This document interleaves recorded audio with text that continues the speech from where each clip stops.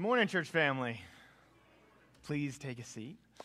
I pray that everyone had a blessed Christmas and New Year's holiday season. I can't tell you how excited I am to be here with you all to preach the Word of God as our lead pastor, Pastor Mark, enjoys some much-deserved rest and time with his family. A little over a year ago, I stood in front of you all and I preached on the topic of trusting God in all circumstances.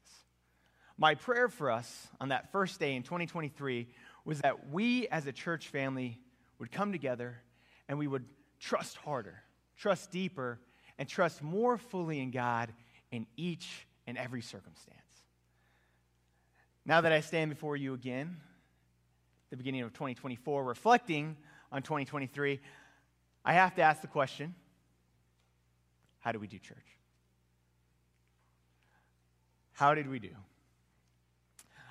I know that may sound like a trick question, but I assure you it's not, because the truth is really only God knows the true answer. We all know when it comes to trusting fully in God, it's very easy to do when you're relaxing, soaking up the sun, sitting on some tropical beach somewhere. But it's a little bit more difficult when you're sitting in the middle of a storm. I wish I could stand up here today and say that 2023 was an easy year, full of happy circumstances, an abundance of happy circumstances. But I think we all know that wouldn't be true. Because the truth is that for some of us, if not many of us, 2023 was a really hard year. Now, is that to say it was not a year filled with blessings? Absolutely not. But the enemy, he would love to convince us that just because our year was not filled with an abundance of happy circumstances, it means that God was not there. It means that God does not love us and God does not see us. We as believers know that cannot be anything more than false. Because God's love is not transactional. God is the one being who knows us best, loves us the most, and is in complete control of our entire life. Furthermore, even though at times it may not feel like it, God does some of his best work in the midst of the storm. If you open your Bibles up with me today to Mark chapter 9, verse 14, we are going to be focusing in on the topic of the power of faith in the midst of the storm. Faith seems to be like one of those topics that is constantly and consistently preached on in no matter what church you attend. But my question is why? Why is faith so important? If we look in the Bible, the word faith is one of the most used words in that book. Depending on which version of the Bible you have, the word faith, it appears in upwards to 300 times in the Old and New Testament. Now, I have learned many things in marriage. One of the things I've definitely learned that is my wife, Rachel, has to say something to me 300 times, it typically means she's trying to tell me something extremely important. So this should lead us to believe that if the word faith appears in upwards of 300 times in the Word of God, it must mean that God is trying to tell us something extremely important. We preach on faith so much because when you are in the middle of the storm, and the wind is blowing, and the rain is pounding, and the hail is slamming so hard that it makes you think that just for a moment, God is not there. It's in that moment that faith is all we have. It's in that moment that faith is all that we have.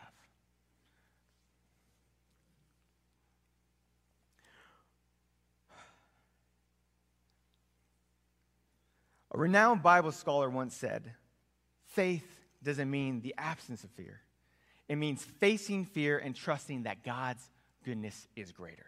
Our strength and our perseverance through any storm is powered through our faith and trust in the truth of God's word. As believers, we do not trust in God's goodness by blind faith. No, we as believers in Jesus Christ trust in God's goodness through evidence. And that evidence can be found right here in the Word of God.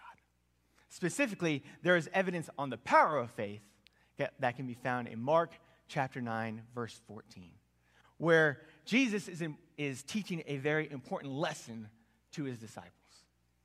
There's a very common misconception of the disciples and the belief that during the time of Jesus' ministry on earth, that the disciples were all men of strong and powerful faith, when in fact, that is the complete opposite. During the time of Jesus' ministry, the disciples are described and characterized as men of misunderstanding and shallow faith. And we see evidence of this in Mark chapter 8, where Jesus says to the disciples, "Do you not understand or comprehend? Do you have hardened hearts? Do you have eyes that not see? Do you have ears that do not hear?" Now, I would love nothing more than to dive into those specific 2 verses to further explain exactly what Jesus was saying in that moment and why.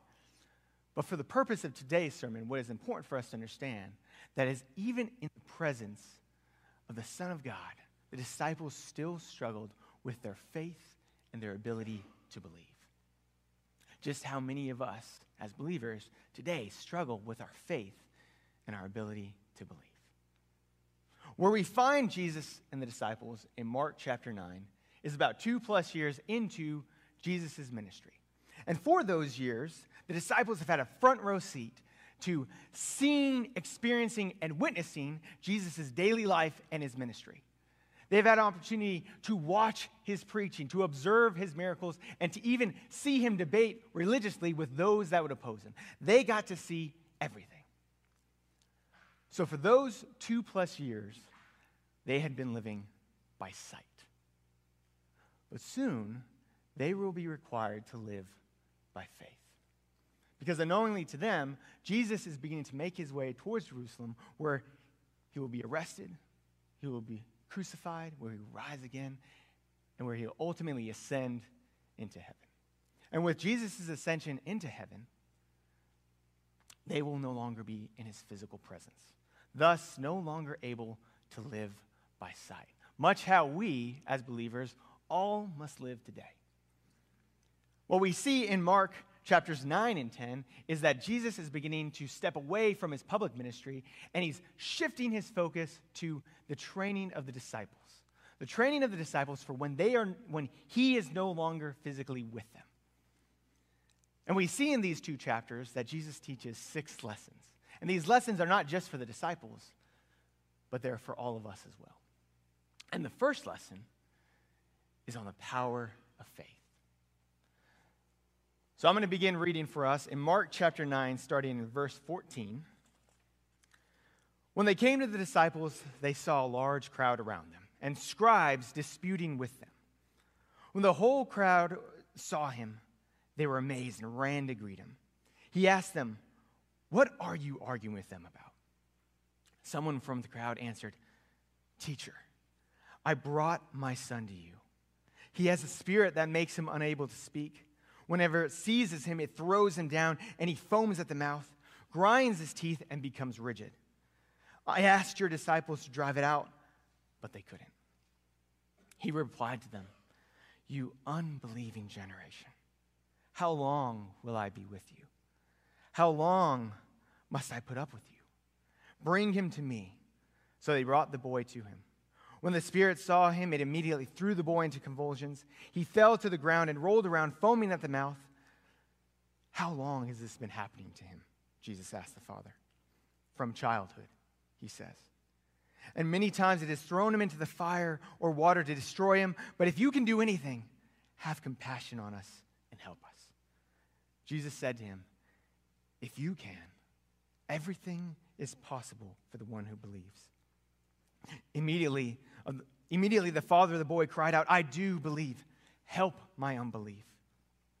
When Jesus saw that the crowd was quickly coming and gathering, he rebuked the unclean spirit, saying, "You mute and deaf spirit, I command you, come out of him and never enter in him again." Then it came out shrieking, throwing him into a terrible convulsion. The boy became like a corpse, so that many said he was dead. But Jesus, taking him by the hand, raised him and stood up. After he had gone into the house, his disciples asked him privately, Why couldn't we drive out the spirit? And he told them, this kind can come out by nothing but prayer. There are 5 points from this story that I want us to focus in on. And those 5 points are going to lead us to the ultimate lesson that Jesus was trying to teach the disciples, thus trying to teach us as well. What we see in this text is a situation where Jesus at first is not physically present with the disciples. Where is Jesus? At the beginning of Mark chapter 9, we see that Jesus is up in the high mountain, believed to be Mount Hebron, and he is partaking in the transfiguration. And there with him is Peter, James, and John. And the other 9 disciples are down waiting for Jesus in the valley in the town there. While the disciples are in the town, a crowd begins to gather and a crowd begins to grow around them. In the time of Jesus, as we all know, there was no social media. There was no TMZ. There was no paparazzi. There was no way for these towns to actually know when Jesus would be there. One of the only ways would be through identifying the disciples and followers and making the assumption that Jesus would be where his disciples were. And so because of this, the crowd begins to grow around the disciples. And as it grows, the crowd begins to realize that Jesus is not physically present. And that is key. The fact that Jesus was not present is so key that it is actually our first point. Jesus was not physically present. Because in this crowd, there were also scribes. And scribes were public servants described as experts in the Mosaic law. And they were there purely for the purpose to discredit Jesus. They wanted to challenge and discredit him in front of the crowd. But here's the thing. The scribes didn't actually want to debate with Jesus. What they wanted was to debate with the disciples. Why? Because Jesus schooled them every single time. So when they get there and they see that Jesus is not there, they see this as an easy win opportunity. And they want to challenge the disciples in front of the crowd, thus discrediting him that way.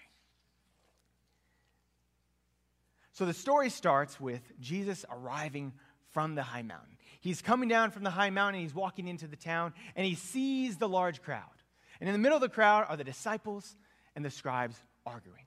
Once the crowd recognizes Jesus, they run to him, and Jesus asks the question, "What are you arguing about?" And what we see is at first, no one answers Jesus. The disciples don't want to answer Jesus because whatever argument is going on, let's be very clear, the disciples aren't winning. So they're embarrassed. They don't want to respond. The scribes, even though the scribes are winning this debate, again, they don't want to debate with Jesus, so they say nothing. Who do we see answer Jesus? A father. A father who is in the midst of a terrible storm. And not just any storm, it was a demonic storm. One that has taken hold of his son. Parents, I don't know about you. I'm the type of parent that I hate going to the doctor's office just to watch my kids because I can't watch them get the injections and I can't watch them get the shots. So I can only imagine, I can't even fathom the pain that this father was experiencing, the storm that he is in, having to watch his son daily in unimaginable pain and him being unable to do anything about it.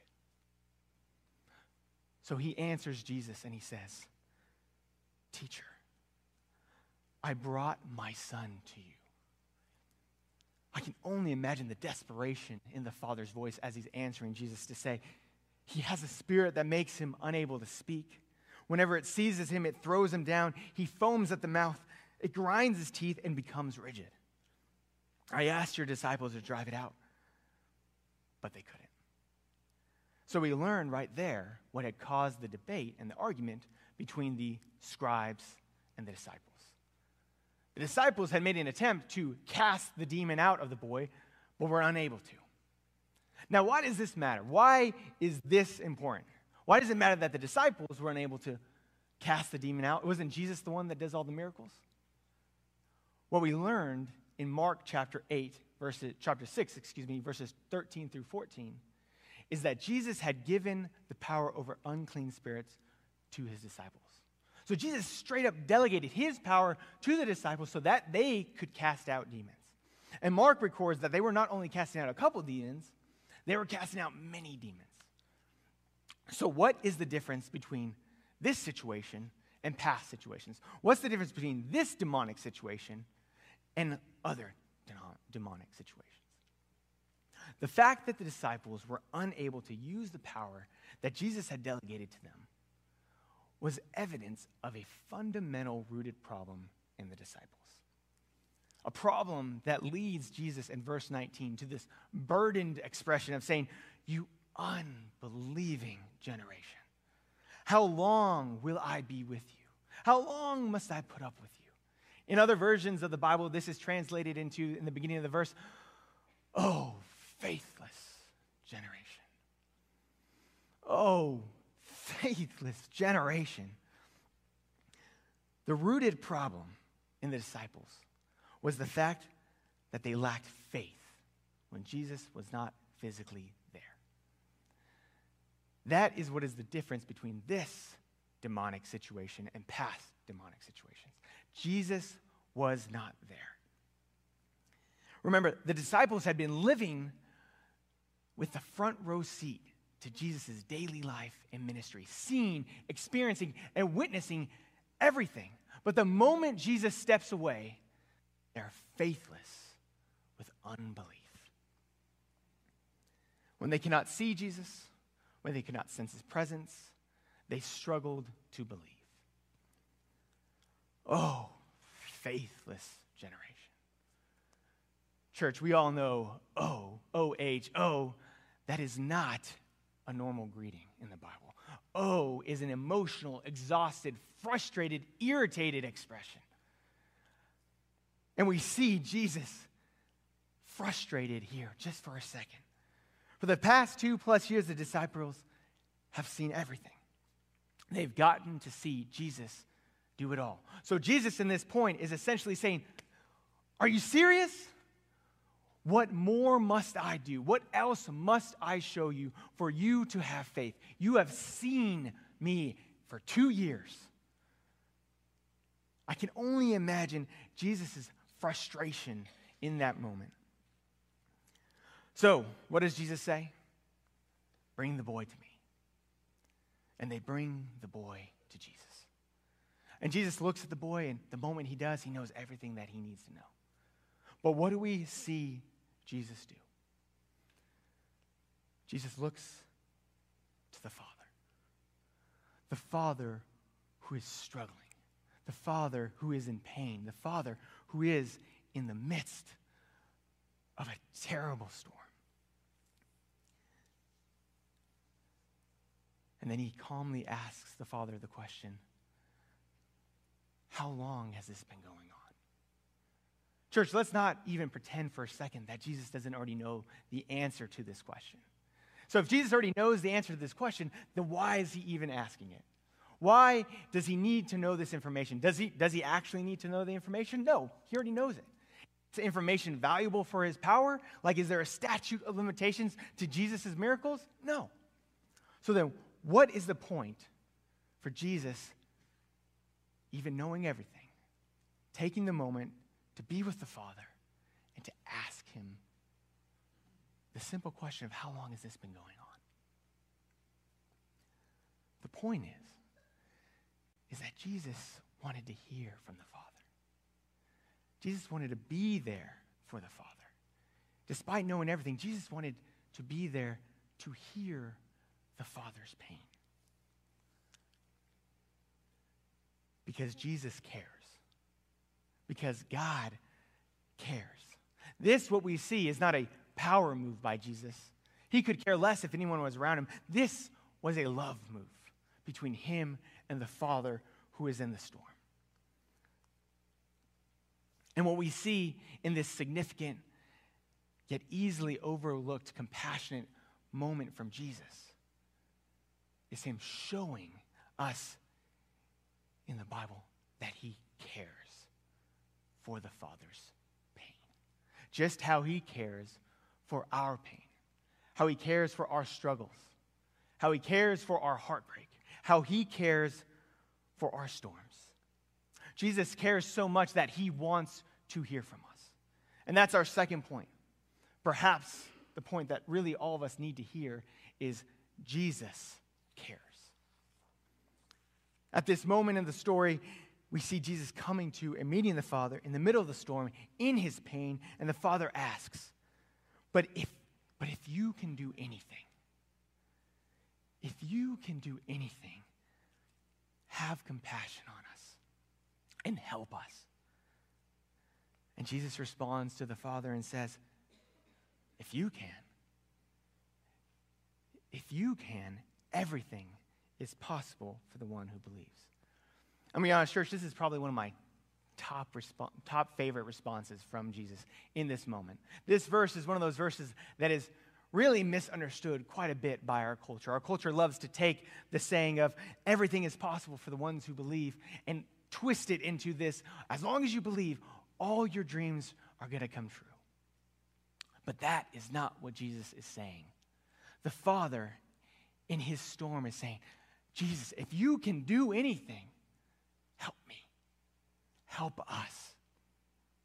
And what Jesus is saying back is kind of a little smart in the beginning of, if you can do anything, and just, if you can. Let's be clear. If you can, this is a statement. This is not a question from Jesus. The real thing that Jesus is saying is, oh, I can. Oh, I can do anything. So when the Father is asking the question, Jesus, if you can do anything, can you help us? Jesus' response is, oh, I can do everything. I can do anything. But do you believe that I can do anything? Just because Jesus can do anything does not mean that Jesus is going to do anything. Because everything is done in accordance to God's will, not our will. And that is what is typically so misunderstood by our culture these days. And that is the challenge of faith. Do we have the faith to believe that Jesus can do anything regardless of whether or not he actually does it? The issue we see in the disciples is not a lack of power. It's a lack of faith. The power to cast the demon out was always there, but the faith was not. In verse 24, the Father cries out to Jesus and says, I do believe. Help my unbelief. Talk about an honest answer to the Son of God. An honest, real, raw, vulnerable answer.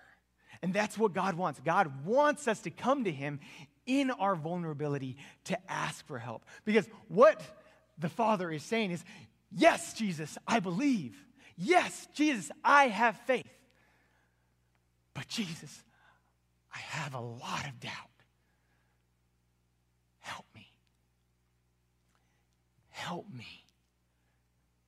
And Jesus wants us to come to him and ask for help. What is so powerful about the Father's response in this moment for us is that no matter what storm you are in, no matter what storm you've ever been in, no matter where you are currently in the middle of your life, no matter what, we have all found ourselves in a position to where at some point we needed to ask God for help. Whether or not we have done it, we have been there to where we have known that we need help. And from there, we see Jesus stepping in, meeting the Father in the storm, and providing help. And from there, Jesus sees the crowd coming closer, and he quickly rebukes the spirit and commands it to come out of the boy. And after a little thrashing, the boy becomes so calm that the crowd actually believes he's dead. Jesus then takes the boy by the hand and stands him up, and he arises. And from here, we find our fourth point. Jesus calls us to believe. After the commotion of the crowd dwindles down, Jesus and the disciples are able to step away for some private time. They enter a house, and Mark records that there, the disciples begin to ask Jesus questions. Why couldn't we do what you said we could do? Why couldn't we cast out the demon? Jesus, you said we had the power. And we see Jesus calmly make the response to them that this kind cannot be driven out by anything but prayer. What does Jesus mean by this? Was he saying that this was some type of super demon, that in order for them to cast this demon out, they needed more prayer, more power, more strength, more something? No.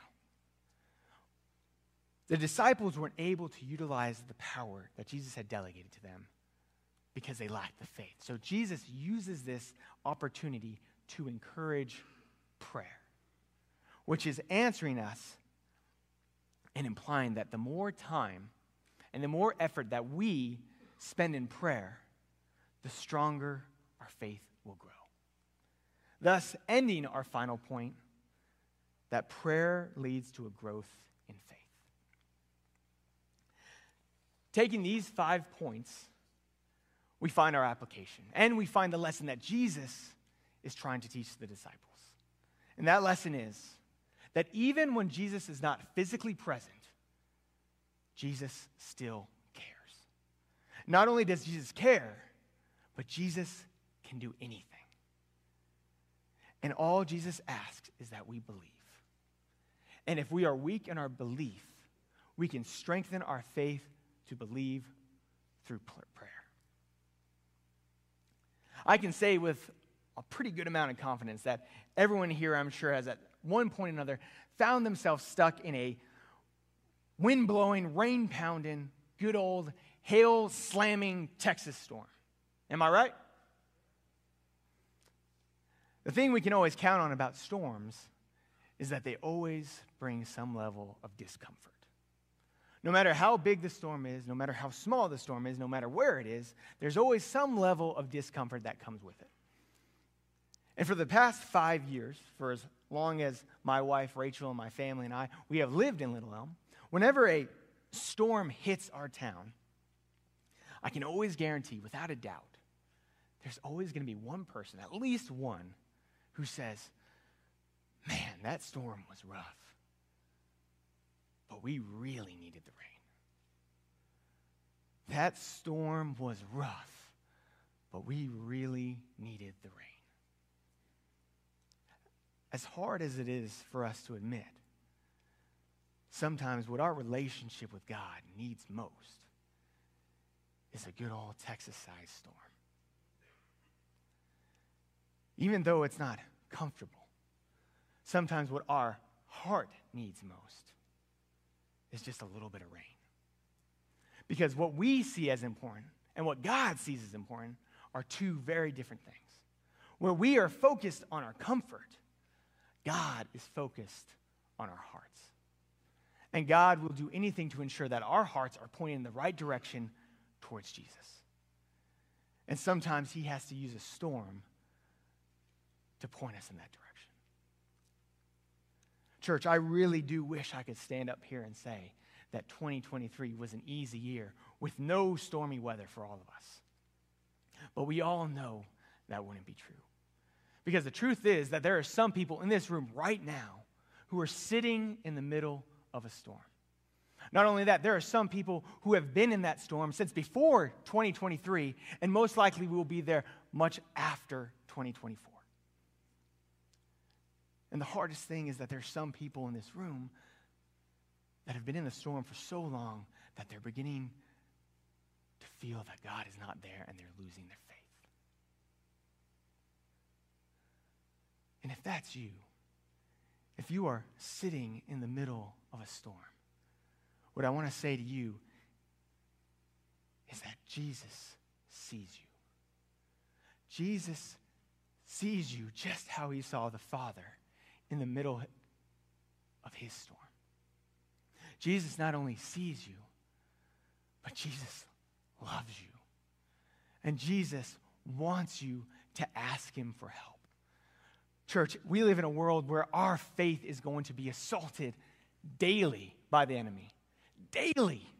So in those moments of assault, we need to be able to get down on our knees and pray the prayer that this Father prayed to Jesus.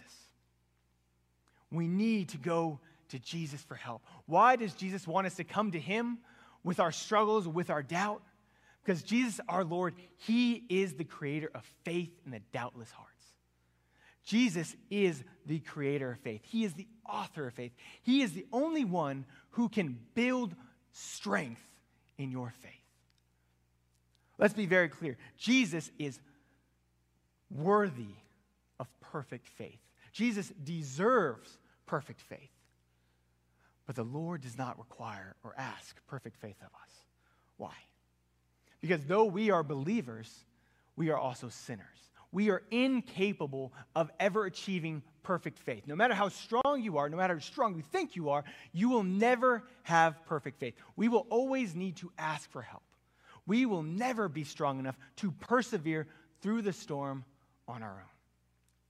The miracle that we see happen in this text was not brought on by the faith of the disciples. It was brought on by the faith of the Father. The Father who asked for help. Jesus, I believe. Help my unbelief. And that leads us to the question of, well, then how much faith is enough faith? Again, Jesus, our Lord, does not ask perfect faith of us. He does not ask a lot of us. Jesus in Matthew chapter 17, verse 20 says, "For I tell unto you, if you have the faith the size of a mustard seed, you will be able to tell this mountain to move from here to there, and it will, and nothing will be impossible to you." A grain of mustard is the smallest grain in the agriculture of Israel. It is literally tiny. So the focus of this message in this verse is size doesn't matter. Because if size didn't matter, I would really like to think that Jesus would use a bigger seed. I don't know seeds, but I'm guessing pumpkin because that's the biggest one I've seen. But I'm guessing a bigger seed. So the fact that Jesus uses the mustard seed as the example, that is not a mistake. Because also, church, let's be honest, as human beings, we're lazy. If you tell me, hey, if I get to this level up here, I'm going to be able to move mountains, I'm going to focus to getting here, and then I'm going to stop. Or that is not the point. The focus is not the size. So from there, we find our application points, which are simple. The power of faith is not determined by the size of your faith, but by the strength of your faith. The only way to strengthen our faith is through the Word of God and prayer. Our source of faith is the Word of God because the Word of God is truth. How do you lose faith? How do you lose trust in someone? Typically, it's from breaking a promise or failing to do what they said they would do.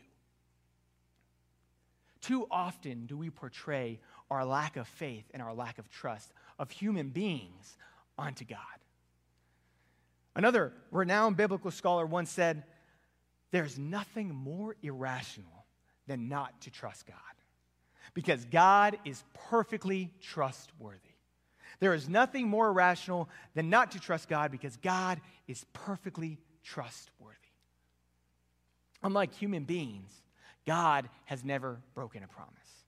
God will never break a promise. So it is because of that when we are immersed in the Word of God, the truth of the Word of God, our strength in faith is never stronger.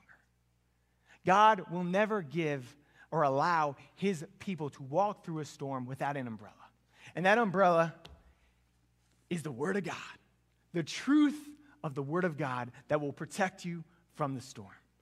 But even when the storm is so strong and the wind is still blowing and the rain is still pounding and that hail is still slamming to the point where you actually believe for a moment that God is not there with you, we are called to pray. We are called to pray, to ask for help. And the lesson that Jesus is trying to teach the disciples and to us is that even in the midst of the storm, no matter what storm you are in, even if it feels like God is not physically present, Jesus still cares. He cares about you. He cares about everything you're going through, even when it feels like no one else does. Jesus not only cares, but Jesus can do anything. Jesus can get you out of the storm. Does that mean he will? I don't know, because everything is done in accordance to the will of God. Our will and God's will. God's is the only one that matters. Regardless of not, we are called to believe that Jesus can do it. And when we are having those moments of struggle where we feel like we have no faith, we can go to Jesus just like the Father did, and we can ask for help. As the worship team comes back up to play, my prayer for us on the first day of 2023